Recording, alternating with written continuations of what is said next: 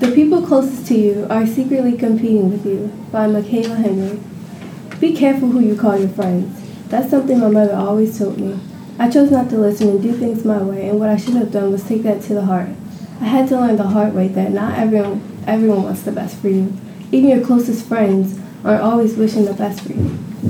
I think most people at this point know that there are people who do not always want everything to be A1 for you. I expected that my friends are people who do want me to succeed. I did not expect them to not want me to be better than them.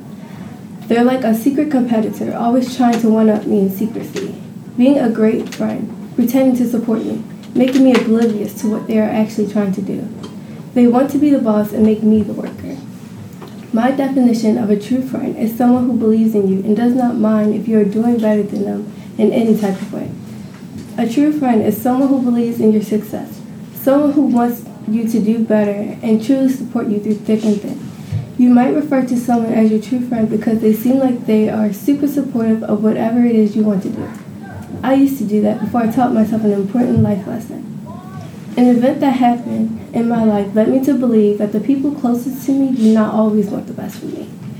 It's when I moved schools and moved to a totally new place for the first time to attend a school I've never been to. After being in that school for a while, I started to notice that the people who called themselves my friends weren't as true as they seemed. They started to become distant and say things behind my back that they would never say to my face.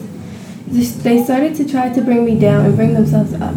I cracked their code and realized that it was the fact that I was succeeding more than them that made them turn on me. Pure jealousy. If I did not move schools, then I would have never learned an important life lesson. Not everyone is what they seem.